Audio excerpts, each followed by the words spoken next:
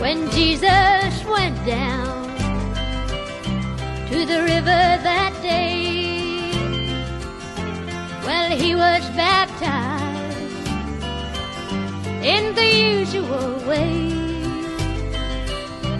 And when it was done, God blessed his son. He sent him his love on the wings of a dove, on the wings of a snow white dove. He sends his pure, sweet love, a sign from above, on the wings of a dove, on the wings of a snow white dove. He sends his pure, sweet love, a sign from above, on the wings of a dove.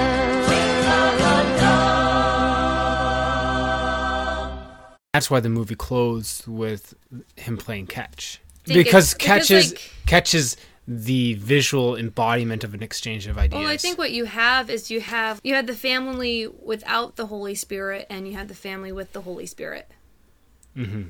Right? And the change that makes, because without the workings of the Holy Spirit, he wouldn't have that connection, and he wouldn't have that second family. It would just end up the same way as his first family did. Yeah. And we know this because he was married even before. Yeah. And she's like, I didn't know about that. And he's like, yeah, I was married to this other woman, and then we weren't married. So like it's obviously a pattern for him. It was. Right? Until the Holy Spirit acts. Quack, quack. Quack, quack. Hello and welcome to the Ducks Never Waver lunch break, where you get food for thought and can rejuvenate to sally forth. Join the dynamic duo, Edwin and Megan, as they explore topics of gravitas and pomp, brought to the brink of absurdity and thrown off, down, down, down the precipice of ridiculousness. Quack, quack. Quack, quack. I do think somebody has to give a synopsis of what little plot there is. Just so that people know who the characters are. There's, there's Mac, played by Robert Duvall. Yeah, go ahead. Do the synopsis. Do the synopsis. There's this guy in a small town hotel who's a drunk, and he's run out of money. He goes up to the lady who owns the hotel. Look, I don't have any money. Can I work for you? And she says yes. And she has a son who's about 11? Yeah. Is that what they said? I forget, but not very old. No. Pre-teenager, but not so young as to be annoying. Like if it was Lassie, it was Jim instead of... Or was Jim... Jeff instead of Timmy. Yeah. Yeah. Timmy, can you go punt that kid?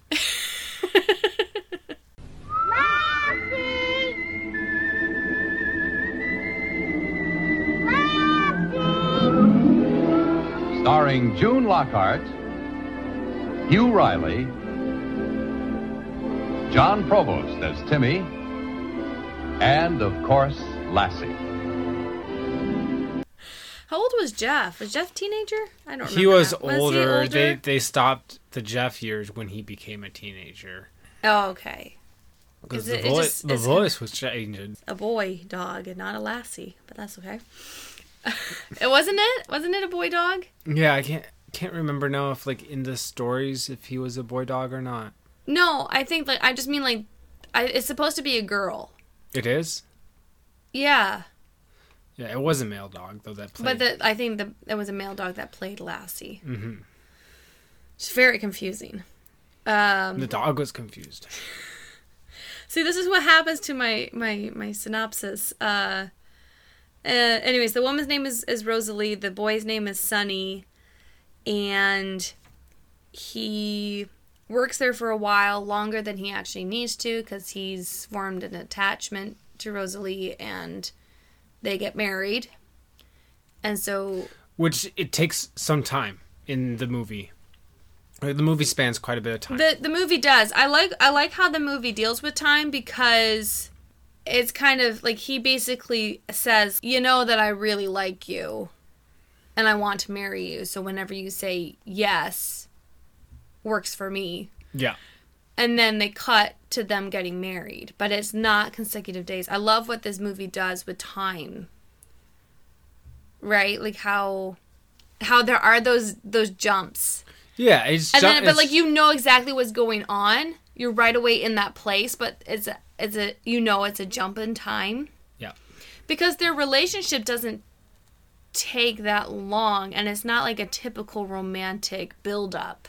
Right, because she's widowed by her husband was in the Vietnam War and was killed there. Yeah. So she's already been married.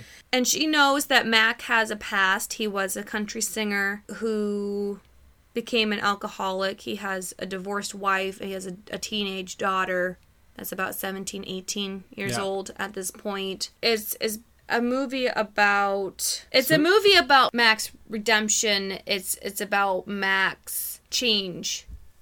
Yeah, and it struggles with it. Like, can people actually change? And why do they change? And it also struggles with why do things happen the way that they do. Yeah. Like, Mac struggles a lot with that. Overall, like, not only in Mac's life, but in everybody's life in the movie, it's about the Holy Spirit. It's about the working of the Holy Spirit. Which is why we have chosen the movie Tender Mercies, as we are kind of in a Easter celebration time. We're past Easter, but... still before Ascension Day. So we're kind of in that sweet spot, and that's why we thought this would be a good movie to talk about. We were talking about, like, okay, what do we do about Easter? And Easter's a little bit trickier to find, especially, like, the Ascension and the outpouring of the Holy Spirit. It's harder to find pieces of art that talk about it. There's a lot of Christmas themes. Yes. That there's a lot of Christmas themed things, but there's not as much. And I think partly because it's harder. Mm-hmm. Christmas themes typically end up becoming very sentimental, so people like that. Yeah. Right? And maybe the typology is just easier to grasp onto. You know, like you have a family... Or, like, a surrogate family. Like, I'm thinking of, like, the Three Godfathers, right? Like, that's really... And you go on a journey. Yeah. And it's, like, there's a baby involved. That's really easy for people to, like, oh, yep, that's a Christmas theme there. That's... Yes. You know, you throw a baby in there. And, I mean, you think also, too... It's not literally Christmas, but it's kind of... Like, Harry Potter is, like, the child born to save. Yeah. So it's like a lot of the Christology, is that the Christology, the Christ-like themes, the messianic themes, is about like the child born to save the world. Well, it's kind of like you have to fulfill the prophecy, but then it's not so much about the aftermath of the prophecy. So the aftermath of the work of Christ is not. Yeah, and that's the outpouring of the Holy Spirit. Like, that's the thing, is like, how do sinners become redeemed? Can they actually be redeemed? Mm-hmm. Right? Does it actually make a difference? Can people change? And I think that's the thing that's really hard. And like, you're dealing with the Holy Spirit, which is a very ethereal thing and hard for us to grasp. Yeah. And the movie Tender Mercies, I think, does a brilliant job. It does. In doing it, because it shows the tiny increments of it. Yeah. It's not just like this big spiritual awakening of like, I have let the Holy Spirit into my heart, and this is like, oh, everything's fixed in my life. Like, Mac will tell you not everything is fixed in his life. And there's a lot that he doesn't understand yet. Right. So I think that is a very realistic movie. On many levels. Is realistic. It gives you a really realistic picture into small town USA. They're just living on the side of a highway. Yep. Just a little, just motel. a little motel, a gas station combo. Yep. It's very realistic in that way. It's not very flashy. Oh, it's not a flashy movie. And, like, it's not, like, flashy people. And it's not, like, the drop dead gorgeous stars or whatever like that. Like, it's a washed-up, has-been country singer. Yeah. Trying to get his life back together. And, just in love with a country girl. Like, it's not... So it's very realistic. I think another interesting thing, like, it's heightened realism. Like going back to, like, our Andrew Wyeth. Yeah. It's a different, like, it's very, very real. But it's also fake. Yeah, it's almost fantastic. Exactly. It's kind of like it's heightening the reality, right, so that you see it more, because like it's incredibly stark, incredibly barren. Yeah. The barrenness, which is the setting of so they're surrounded by fields and this slow highway. Like there's not a whole lot. There's not a ton of traffic on this highway. And there's not even a ton of growth going on. No, they're not like farmers' fields next to them, or at least not all the way around them. Well, I think it's the time of year that you're seeing it, which even though it spans a long stretch of time, you don't really see the seasons change. But maybe that's a thing in Texas. I don't know. I think part of Texas is pretty barren. Yeah, and there's some scenes where he's staring out at a barren field, and everything's kind of dry and dusty there, and there's a kind of a yearning and a quiet struggle even in the landscape. Yeah, that reflects the people, and but I think what's important is in the barrenness there's a potential of growth. There's like little signs of like maybe little sprouts of life, and there's like you feel like kind of under the earth someplace something might start to grow, and there's a potential, right? Because the field is plowed, so maybe the seeds just have to be sown, right? And we've talked about it before too. Fields are a really good metaphor of hope and time and faith, right? Because you have to wait for this, and you have to believe, wait for the rain and and you have to believe that it will grow. Yeah. And it takes a long time, and so for a long time it might look barren, and then all of a sudden it's growing and it's not anymore. And I think that kind of reflects what's going on there, is that it takes a lot of time for the seeds of the Holy Spirit to grow. Yeah. And that's the thing too, is like when Mac and Rosalie talk, several key moments, they're in their garden. Yeah. The climactic scene at the end when he's saying, why is this happening? I don't trust happiness. I never did. I don't know why I wandered out to this part of Texas drunk, and you took me in and pitied me and helped me to straighten out, marry me. Why? Why did that happen? Is there a reason that happened? And Sonny's daddy died in the war.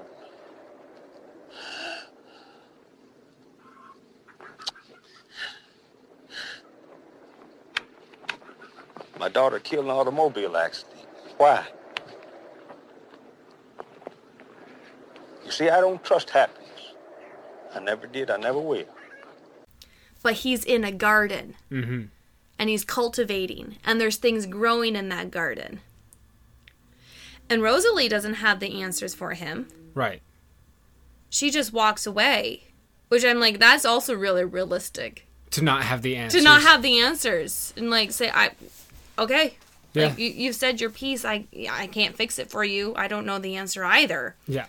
But that it happens in a growing garden. And then after that is the final scene of him throwing the football with Sonny. Yes. So I think that's the growth. That's that's the ending, but that's also like that's where we see the fruit of his labor. Yeah. And it's interesting that that's the fruit of his labor and not the fact that he has now a song that's going to be on the radio. Yeah.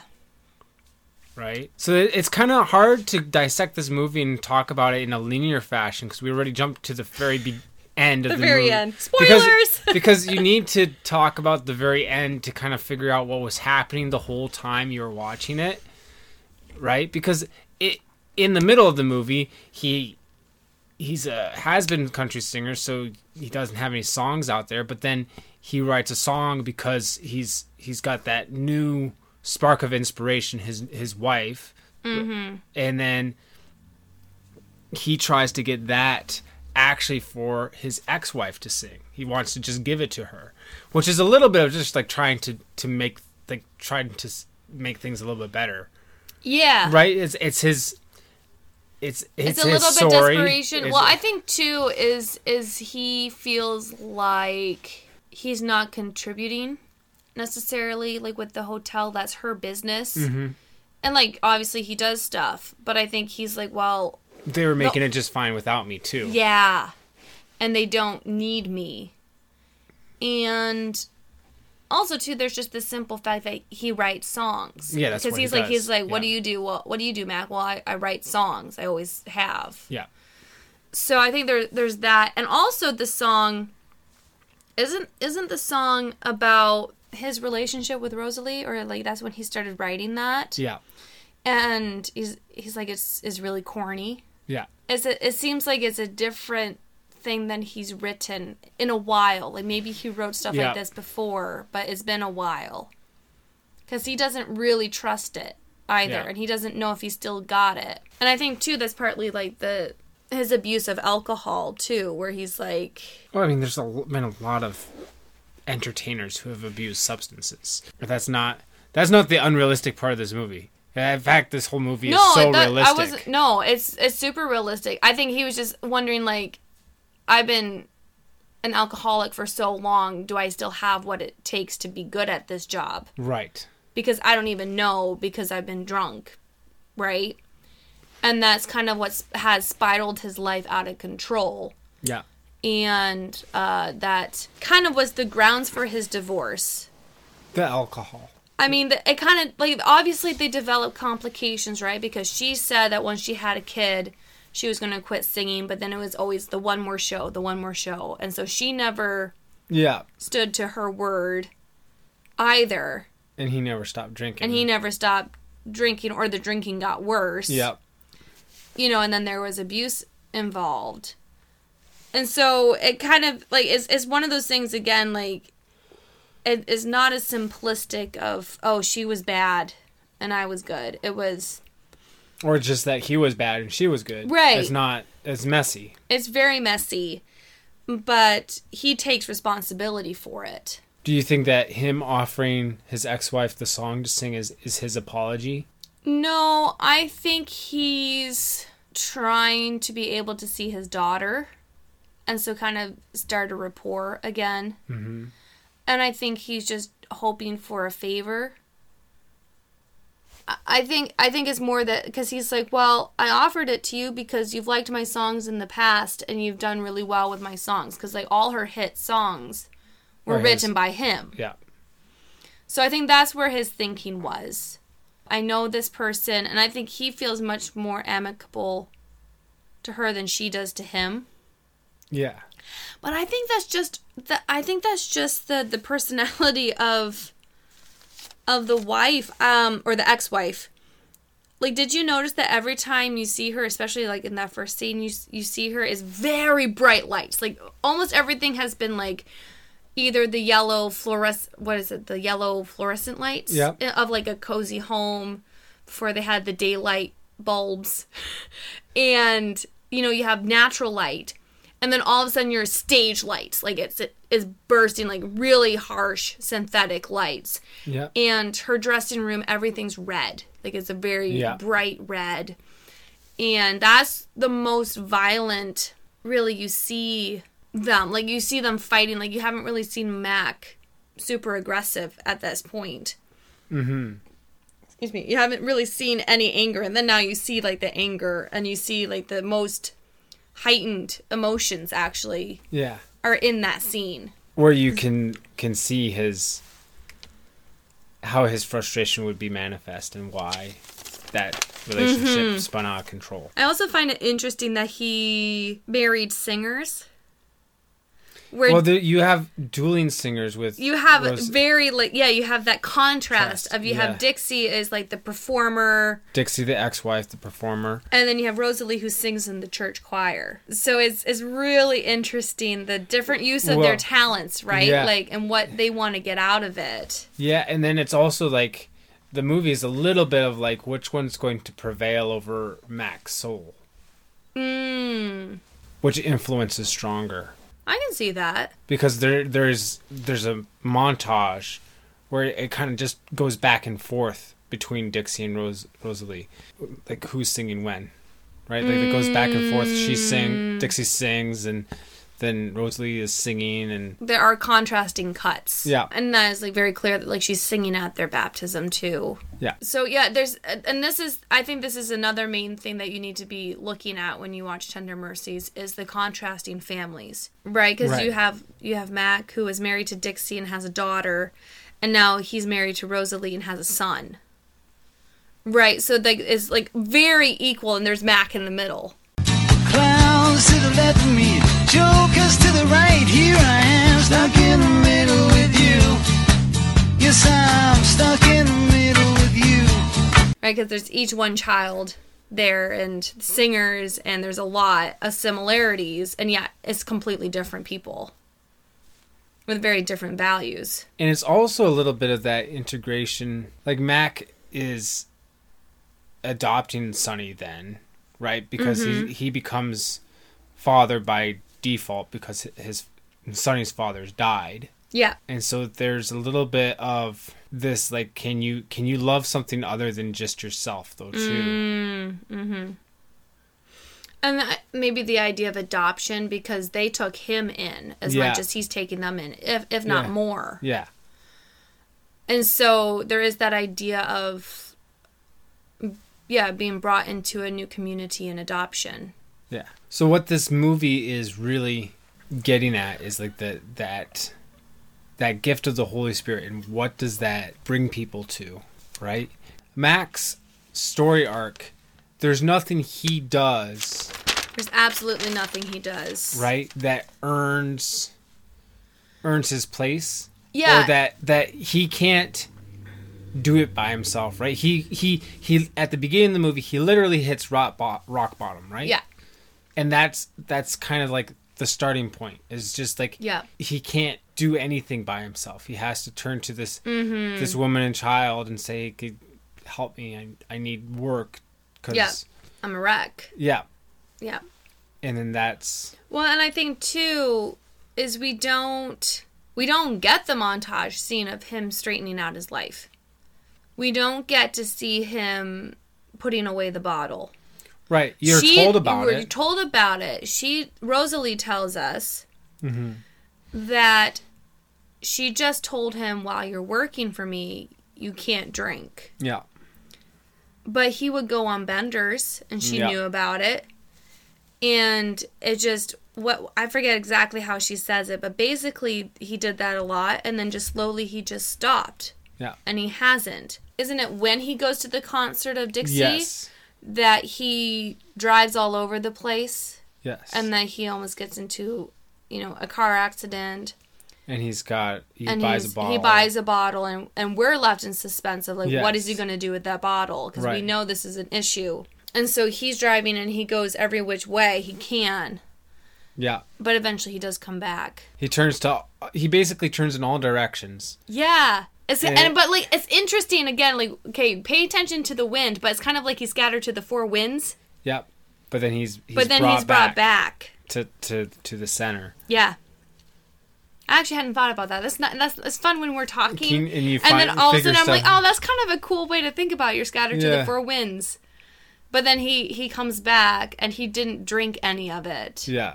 And that's, I think that marks a big change in him, because like it's been going good for him as long as he's removed from everything. But then this young band come, and they want him to help them because he's such a big name. And then he's like, well, I really should go try to sell my song, and I really should start fixing my relationship with my daughter. Yeah. So it's as soon as you start interacting, then you're tested, right? Right. Because he's kind of but like... you have to start trying to You do do. that, right? Yeah. It's not like just, stay away from the big bad world. Yeah. You have to interact with those people. But I think that's kind of like the drama all of a sudden. At that point, you're just like, oh, no. You know he has to do it, but you're also like, this could make or break him. And you are left in suspense of like whether he is going to break or not. Yeah. The idea of time.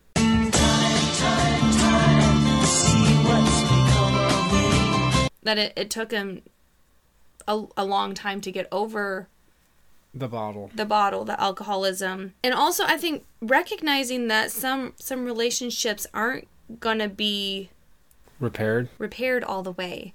So maybe let's talk about the daughter, because the daughter brings us to something that I find the most complicated thing about the movie. I think is definitely a movie that's told simply but not simplistic. Yes.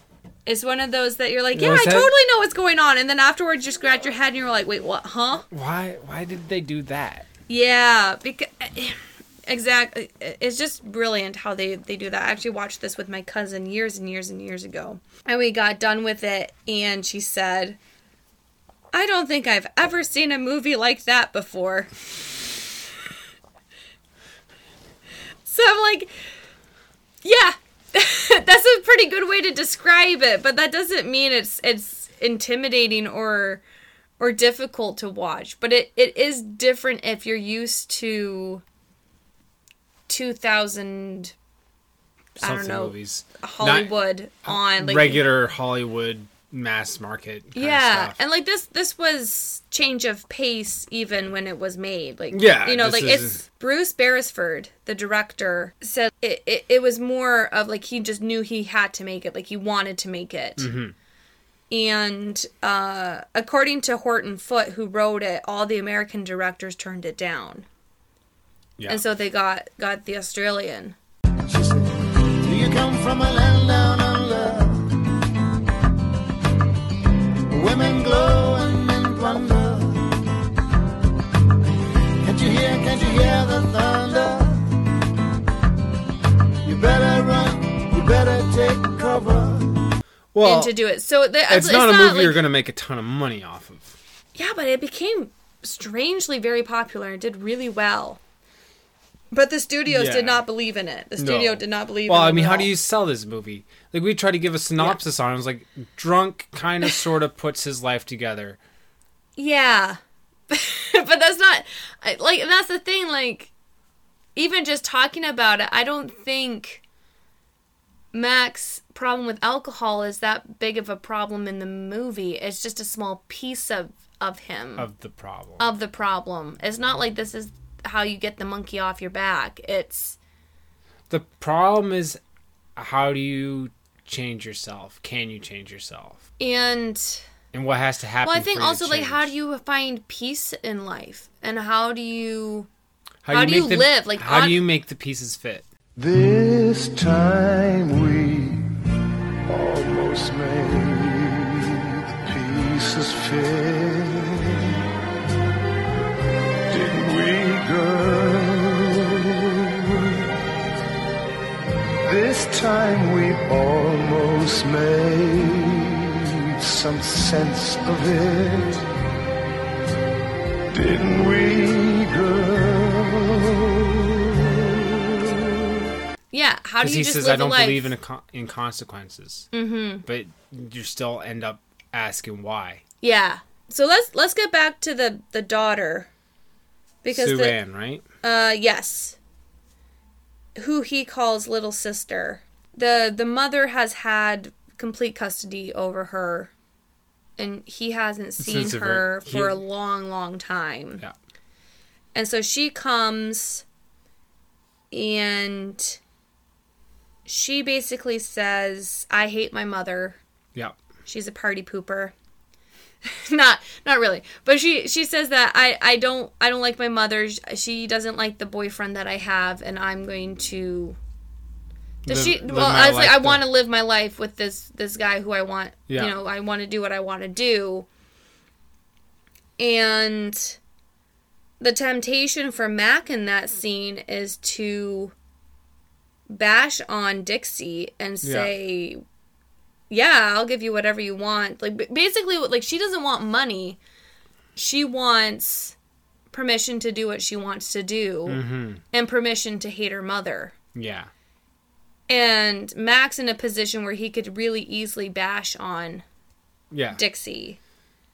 But he says, no, I'm not going to do that. Well, it's an interesting scene because he has to try to put his ex-wife in the best possible light possible. Because he also sees that Sue-Ann is kind of going down a path where she's almost following his footsteps. Mm-hmm. He doesn't have much of a relationship with her, so there's not much he can do to stop it. Mm-hmm.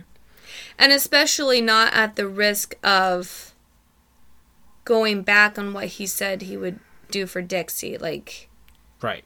You know, you can't just bash on her and... No, but that wouldn't have helped anything either. And that wouldn't have been a real relationship either, because then you're just friends because you have a common enemy. Yes. Right? And then as soon as you stop saying yes to everything that she wants, you're the enemy now. Mm-hmm. There's the longing in him that wants to have this relationship, but... It's too late. Yeah. I think maybe that's the point of him singing the song by himself. So she asked, do you remember the song you used to sing? Where on the wings of a snow white dove, he's something sends his love. And he goes, I don't remember. And then she leaves and he's staring outside the window, sings the song so that we get to know that he doesn't remember it. He does know it. Also, like, just what gutsy filmmaking to have a suspended shot like that with the actor with his back turned to us. Right? Yeah. And it's a deeply emotional scene. Yeah. Deeply emotional. And it's amazing, like, the craft that went into this movie to do that, where you can have a whole verse of a song sung to you with the actor turn his back. Like, usually, like, you're all about the eyes, right? Mm-hmm. And in editing, you have to make sure you line up the eyes so that people aren't searching for eyes, because that's where our eyes instantly go. That's how we make connections, right? So you want to make sure, and that's why if something feels jarring, it's like, oh, maybe it's because they hid the eyes. Okay. Right? So that's a kind of something you can think about while you're watching movies. It's like, are they always lining up the eyes for you? Or are they making you jump and trying to make you work for it and find it and searching? So then that can kind of give an unease and like you're searching and like you don't know what's going on. But if you keep, you know, every cut, you can have the eyes in the same part of the frame as the last cut. Okay. Then it feels very seamless to our brains. Gotcha. So just gutsy moves all the way through it, and I think the lack of, and the thing is I never remember which one it is. It's like sympathetic and parasympathetic nervous system. There's non-diegetic music and there's diegetic music in movies. Yeah. And one is that it's music that the character hears. Yeah. So like they turn on the radio, so we hear it and they hear it, and it may or may not have to do with the emotion of the scene. Or like they're singing a song and we hear it, but they're also singing it. And then there's the other one where it's a soundtrack. Like we hear it, but they don't. Yeah. Like dun dun dun dun dun dun dun. Indy doesn't hear that. No. Wow. He might have it in his heart. Like, that's what I'm saying, yeah. You know, but like that's the emotion that Indy's having, and we share in that, and is told to us through music. Yeah. Right? I don't think there's any soundtrack. There might be a tiny bit, but I don't think there's any soundtrack. Because that opens us up to hearing the wind, which is massively important. The weather is very important in this. Yeah. And so lots of wind. And you hear all the songs like on the radio, because we know like country radio is important to these characters' lives, and that's like the culture they're in. Yeah. And we also hear the singing, so either in church or concert or what Max sings. What's interesting about that is how emotional the movie is without that music to give us emotion cues. Yes. But I think it's because the whole movie is wrapped up in music, though, a little bit. Yeah, but a lot of the music doesn't tell you what to feel in the scene. That's true, yeah. You know, some of it is just jarring. I mean, they have the radio on all the time, so I guess maybe you can just think like, oh, they're going through... They have a nice country song on, and then they're just like going through this internal torment of like trying to figure out what does everything mean. So I guess there's that, but it doesn't really give you the... Yeah, like, and there's no motifs. There's no motifs of like, oh, this is the love scene motif, and this is this motif, right? Yes.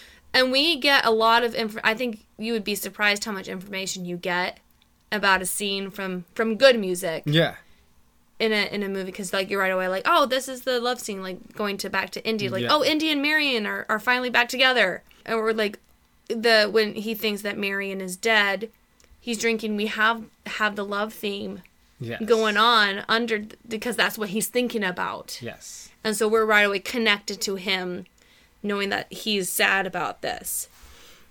And so it's very gutsy and bold filmmaking to be that gripping without that, and just like having the actor randomly stand with his back turned to you. But I think the reason why he does have his back turned to us is that he's watching his daughter leave. Yeah. And I think it's hard. Okay, go ahead. I'll give my best theory, but okay. Oh, I thought he sang it not to her, but to himself. The reason he didn't sing it to her and said he didn't remember is, I think maybe one, it was too emotional, too much pain. Okay. Right? Because it's a song that I think maybe reminds him of his failure as a father. But then, two, he realizes that he doesn't have that relationship with his daughter, and he can't just long for that relationship. He has to actually turn to now picking up the pieces of his life and doing the best he can now with Sonny. Yeah, I would... What were your thoughts? I would say they're similar. I don't know. I don't think he doesn't sing it. That feels really clunky. You said that it's too painful for him to sing it. And I don't know if that would be quite my choice of word, because he sang it to her when she was just a little girl, and that was their bonding experience. So honestly, that's basically their only happy memory. Which I guess what your point is, that reliving a happy memory can be sad. Yeah. Which is weird. Well, human emotions! Well, it is sad because that's not the way things are. He doesn't want to weigh her down, like kindle up a relationship again and make her feel like, oh, maybe we have a connection, only to be let down again. When he realizes that she's already set on her path of her own person, she's an adult, and she's already set on her path. She's, even though she doesn't say it at the time, what happens is that she elopes with this guy anyways. Yeah. And I think he kind of foresees that, and I think to sing it would weigh her down. And I think it's a song about, like, this is the past. And I think he's watching, the reason why he's at the window is that he's watching it go. Right? Because I imagine he's standing at the window because he's watching it go. So I agree with you, like, it's a bygone time, that you can't get that time back. But also maybe it's because he himself is not the Holy Spirit, right? Because it's a song about the Holy Spirit. So that's the interesting thing about what the song actually is. So let's listen to it, about what he actually sings. When Jesus went down to the waters that day, was baptized in the usual way. And when it was done, God blessed his son. He sent him his love on the wings of a dove, on the wings of a snow white dove. He sends his pure sweet love, a sign from above.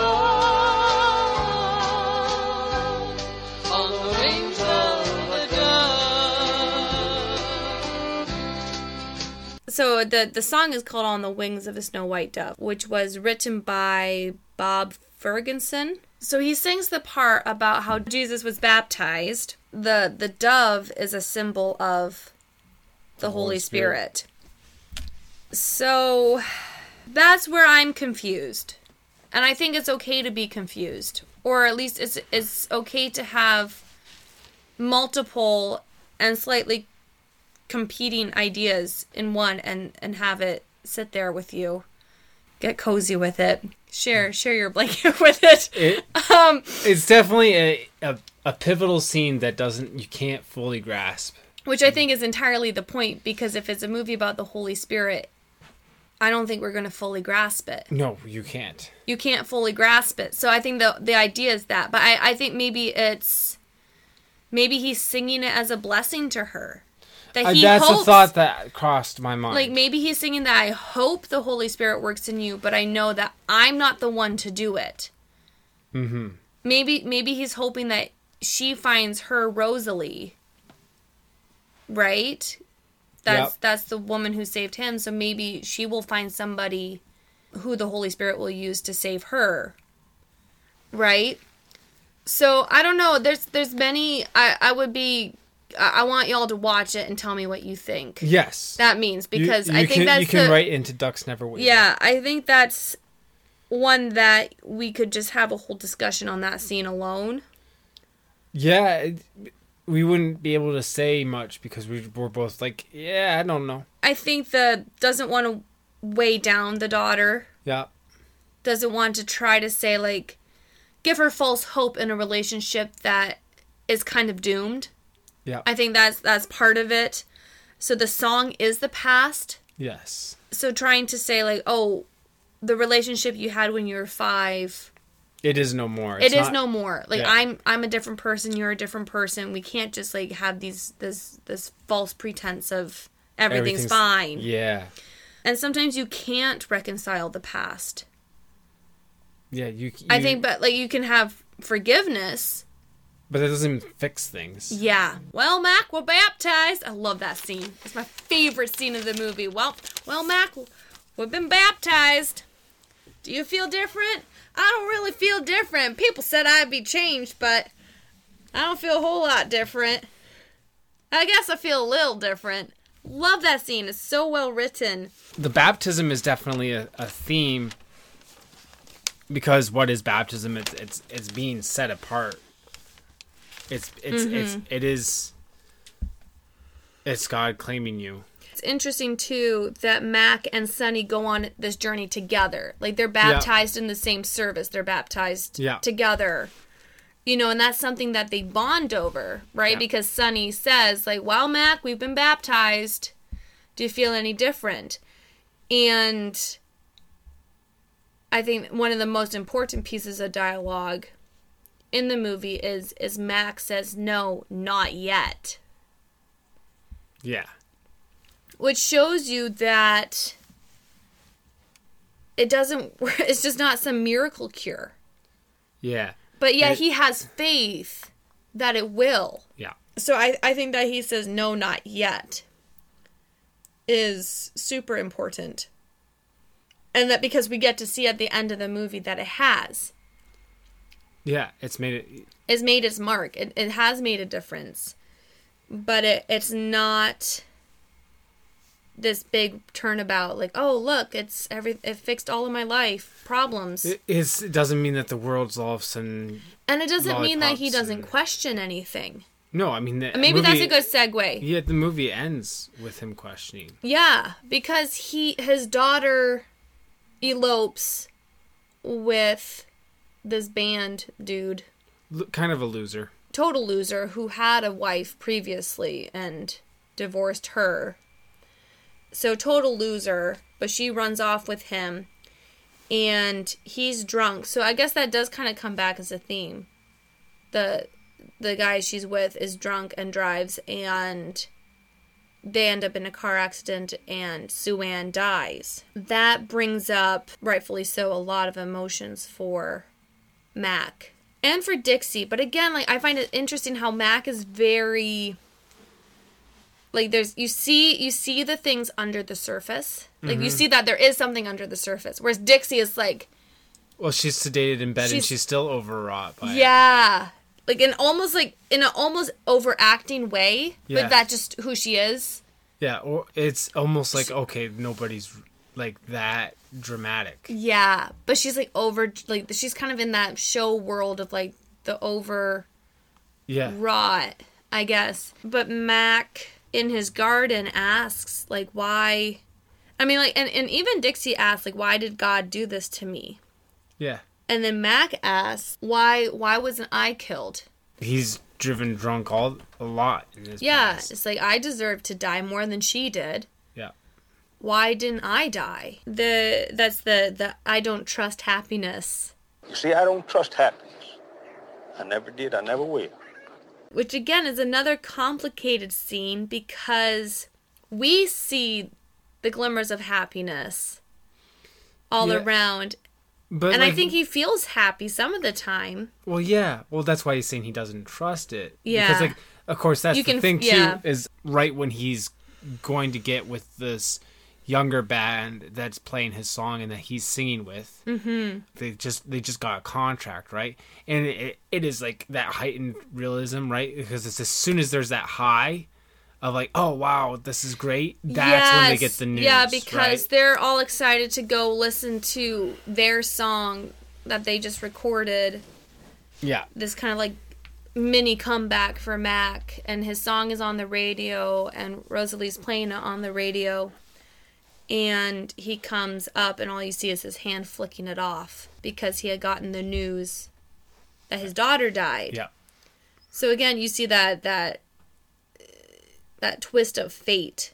Yeah, that heightened realism too that we were talking about, where like how it's bringing you through these emotions faster and higher, but it's something that people haven't experienced before. Yeah, and it can happen where it's that high and that low, and those are the waves of life. But then with that whole, he goes to see Dixie and pay his respects. Mm-hmm. He goes to the funeral of his daughter, and that's almost like, at least there's closure between him and Dixie, right? Because the animosity between them was about whether he could see Sue Ann. Well, now neither one of them can. And they, maybe Dixie a little bit realizes that she too has had her faults throughout it all. Yeah. But then also that it's not, the answers aren't just handed to you. Right. About why do things happen? Yeah, and that questioning, and you're not gonna get the answers. Not in this life. And that it's the little things in I think life. The whole title of the movie is interesting, Tender Mercies. Right? Yeah, because, that's from the Psalms. Yeah. I think it's in other places in the Bible too, but I know it's in the Psalms. Yeah. Tender mercies. And it's Rosalie that says, every night when I say my prayers, I thank him for his blessings and tender mercies. You and Sonny top the list. So I guess it's those things that God puts in your life that you see his mercy in. Yeah, and that what it is like a tender mercy is playing catch with your son. Mm-hmm. Because I think playing catch with your son is what it is in the movie. Is it's the visual of the exchanging of persons. Yeah. Because you hand something to somebody and they hand it back to you. Yeah. It's just like a dialogue. That's a nice way of putting it. Yeah. So we're playing catch with words. Wow, look at us go. They're playing catch with a football. And that, just an aside, but when you watch the movie, Sonny, for a little kid, has got an arm. Yeah. I don't know how they found a kid that could throw a football that well. He's got a cannon. I could never throw a football like that. And like that straight as well. Like some of them are a little wobbly, but not like, bad for a little kid. Every time I see people throw a football, I get very jealous because I cannot. Well, you got little hands. So that doesn't do. Help. It does not help. I need a little football. It's not as fun to throw though. One of those little Nerf ones. Yeah, exactly. Yeah, it's interesting that Rosalie says that that's a tender mercy, right? Because we see a lot of Mac. And not so much what she needs.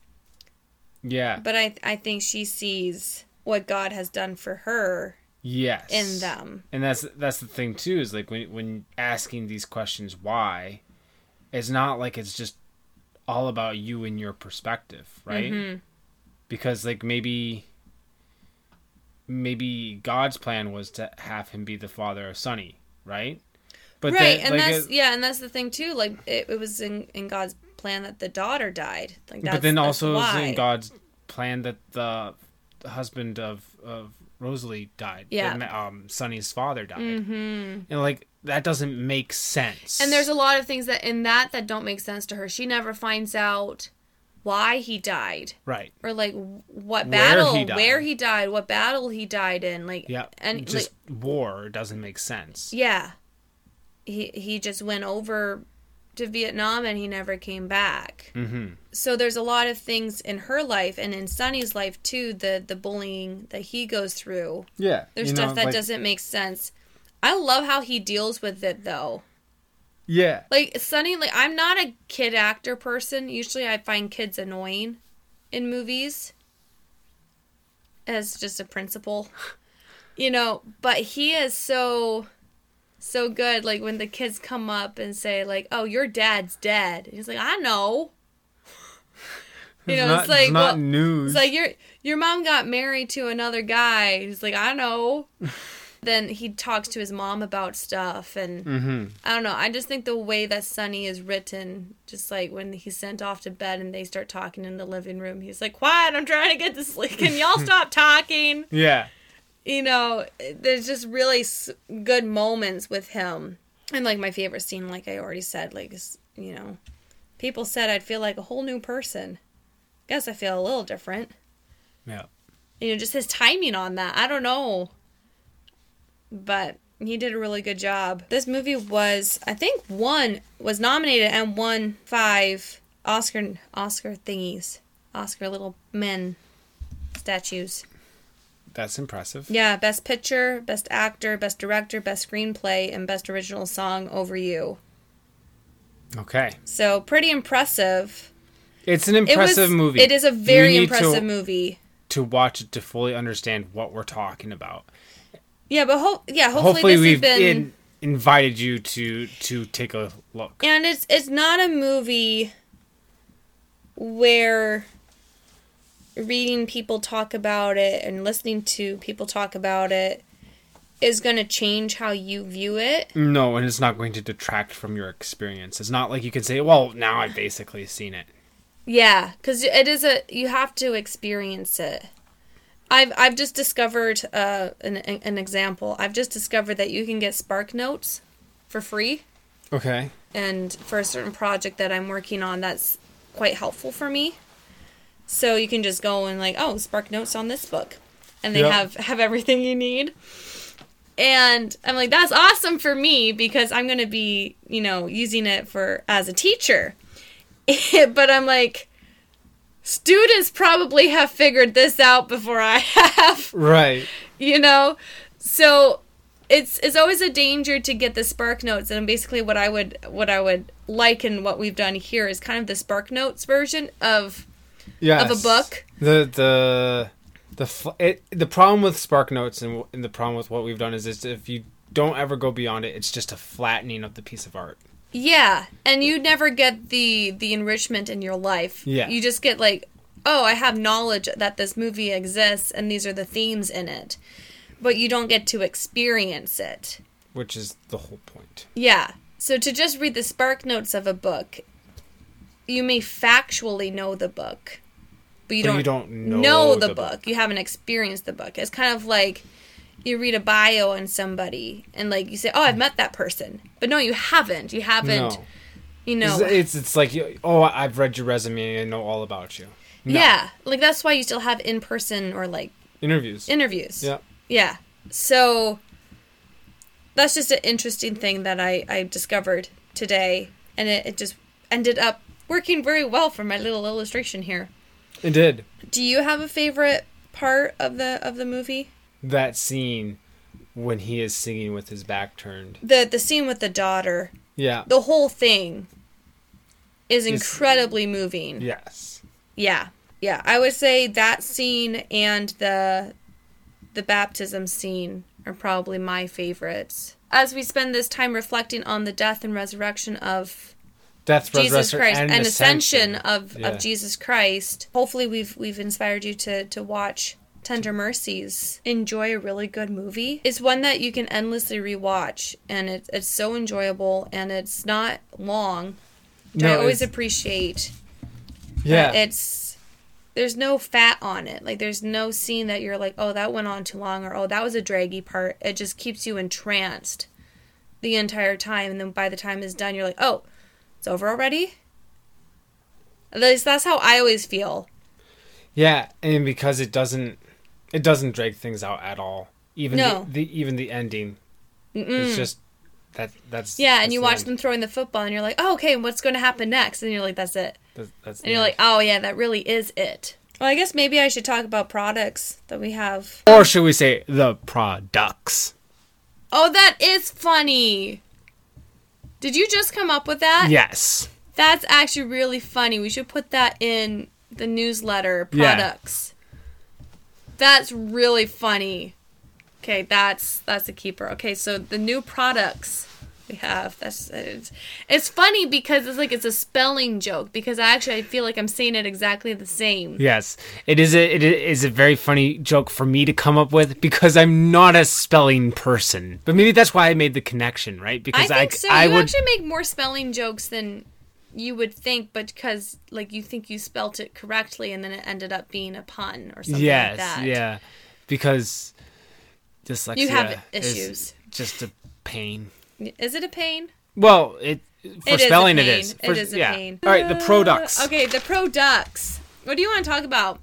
What are you excited about seeing? Okay, one thing I think I'm very excited about, because we've done now one, and that's the newsletter, and that is going to be killer.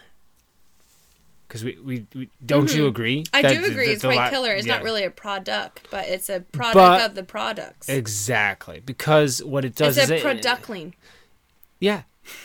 It enables you to get a scope of the landscape, one might say. Mm-hmm. Because how the fathoms, like just to start fathoming the fathoms of the, I'm trying to make it aquatic. The fathoms of the fathoming the fathoms of the depth of liquid, the products. of H2O with salt. What's the chemical compound of salt? Is that not a thing? Is that not an element? That's an element, isn't it? Yeah, it's sodium. Yeah, SO. SOD? No. Oh, you're... Wow, we're dumb. No, come on. Edward's like, I am not dumb. I just can't live with this person. It's hard to soar like an eagle when you're surrounded by buzzards. Oh, it is sodium mixed with something else. But anyways. They mix something else in it? Salt naturally occurring is two chemicals. Interesting. Very volatile chemicals, actually. I saw how they would use lead pans, and then they would pour in the salt water, and then they would cook it, and they would scrape the pure impurities out of it, And how actually they had such grades of salt, and they each had a different thing to do. Like the lesser one would be like for sanitizing things, and like you wouldn't really eat it, and then the other one would be for curing, and then you would wipe it off the cured meats. And then the very fine white salt is what you would put on the table, and that's what the richy people got. Yeah. Isn't it amazing how many foods now, like everybody just gets the richy version? Yeah. And there's no... There's not really a lot of base ones like sea salt, like gray sea salt. That's not a high grade of salt, right? But we now call it a high grade of salt because it's got more flavors, minerals. Yes, exactly. I know we pay for expensive salt now because we want the crappy stuff in it that they were trying to purify out of it. It's a whole thing. Yeah, pink Himalayan sea salt. Yeah, I don't know why the pink salt is better. It's not. It's just kind of fun. I guess Mother's Day is coming up soon. Mother's Day is coming very soon. So... And you gotta get on board the gravy train. Yeah, because we gotta ship it to you, and that always takes a couple days. Mm-hmm. So and also, here's the thing. If you decide last minute to rush, and other people decide last minute to rush, there is a potentiality that there won't be enough product to go around. That is true. That always right. Is, we don't want to run on the bank. That is always give me back my money. There's always a potential for potentiality. So what I'm saying, folks, is now's the time to buy. Mm-hmm. And I think if you sign up for the newsletter, which you can do, how do you sign up for the newsletter, Megan? Email us at ducksneverwaver.com. No, not .com. ducksneverwaver@gmail.com. How do you sign up for it? You followed the linky poo to the linky link. Yes. So, how does that work? I think what you would probably, the easiest way for you to do that is to go to Facebook or Instagram and find our link tree thing. That would be the easiest way to get... Well, maybe I'll leave the link for it in this thing. That would be wise. So that you can go to the description. That's why it's called description. Because it used to be just description, and then everybody would say the description, and then they just like description. Got it. That's how we got that word. Interesting. Dropping some etymology on y'all. I love it. I'll drop it in the doobly-doo. Yeah. How about that? But we're talking about the prod duck, not the prod duckling. Yes. So I'm still pretty psyched about these towel ring holders because I had an active part in making them. So basically you're just selfish, and anything that's about you is what you like. Yes. But how hard was it to make these things? And like what I keep telling everybody that you just like grab random pieces of plywood. Is that true, or did you buy plywood for this? No, exactly. I didn't spend a dime on the material. Oh, good. I did spend like about $30 on one tool to make them better. Mm-hmm. They're very round now. The first one was like the organic round. Yeah. But they're very, very round. Yeah. And I think they look super cool because you get to see all the different pieces of wood. All the layers. Mm-hmm. And they're quite sturdy. Like the nice thing about using plywood as opposed to actual like piece of hardwood is if you use a piece of hardwood and you cut it into a ring, the grain orientation, you're going to have a point in that ring where the grain is very short. And what that means is it's very weak at that point, so it won't take much for it to snap. Thankfully, because we're using plywood, that's now no longer an issue because you have these intersecting layers of wood. Yes. So you have no one point that's weak. Mm-hmm. And of course, if you buy a towel ring, you gotta buy some towels. You gotta buy some towels because otherwise you don't have anything to put in it, and that'll look just silly. Yeah. Now that's just silly. The very gorgeous colors coming out. There are out. Oh, okay. They're there. They're there for you to enjoy. They're shocking and gorgeous. Mm-hmm. They really are. They're very brilliant. They're very springy. Like we definitely had some more roasty, toasty, cozy colors, and these are the more shocking, like bright blue, green, little pink, pop of color. Very springy. Yeah, and I feel like you guys are just learning more and more how to get the most pigmentation. Yeah. It does depend. Like, sometimes it's really funny. how the plant works. Okay. You know, because like we had some super vibrant marigold ones, and then we did some more, but then it wasn't as colorful, like it pigmented. There was more white in between, and we think that has to do with different kinds of marigolds that we had. Okay. We had a deep red one that also produces the same color as the orange one, but we have a feeling that that one had more pigment in it. Gotcha. And so as we got to the bottom of the bag, it had less. But we don't really know. So sometimes it's just kind of, who knows? And same thing, like especially like the dye vats, when you make a colored water and then cook it in there, it's really hard to know what you're going to get. Gotcha. Well, you need a lot of dye stuff. That's what makes that's the difference though about having a hand dyed, botanical dyed product is everyone is unique. Yeah. You can't make it exactly the same. Yeah, and even like towel to towel, like even if they're in the same vat, they're going to take the color differently. Yeah. So it's fun. It's always different, and I've learned not to really have. You have to kind of change your expectations, I think, and not try to control it too much. No, and just have fun. You can't with control it. life too much.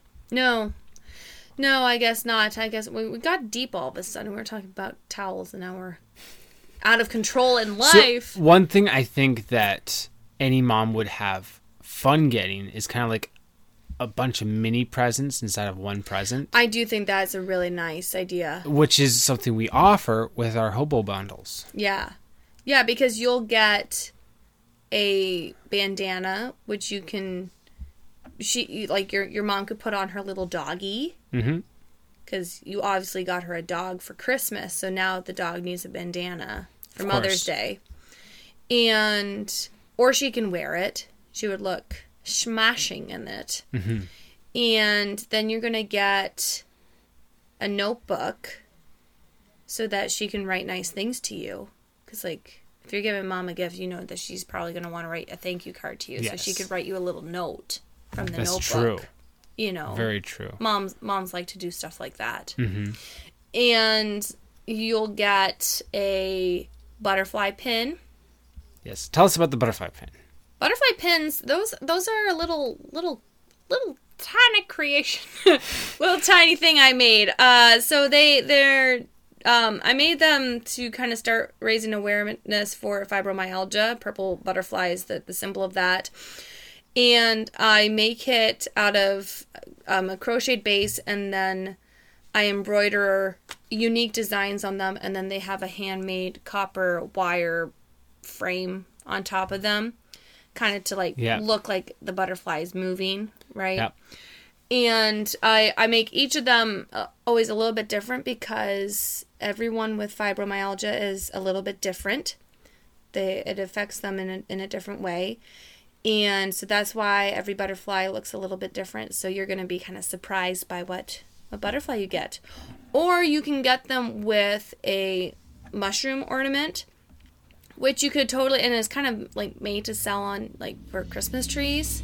Mm-hmm. But they would look super cute hanging wherever. Like they're just a little mushroom. Like you can do whatever you want with a little mushroom.